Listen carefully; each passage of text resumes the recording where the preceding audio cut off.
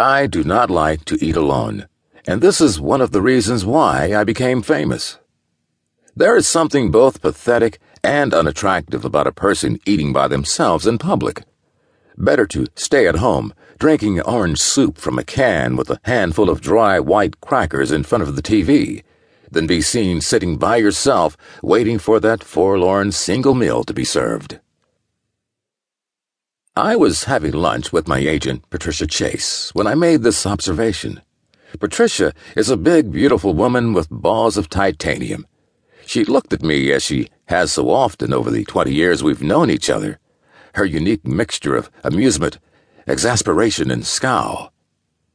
"Where do you come up with these ideas, Sam?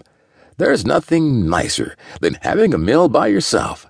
You bring along a book or your favorite magazine.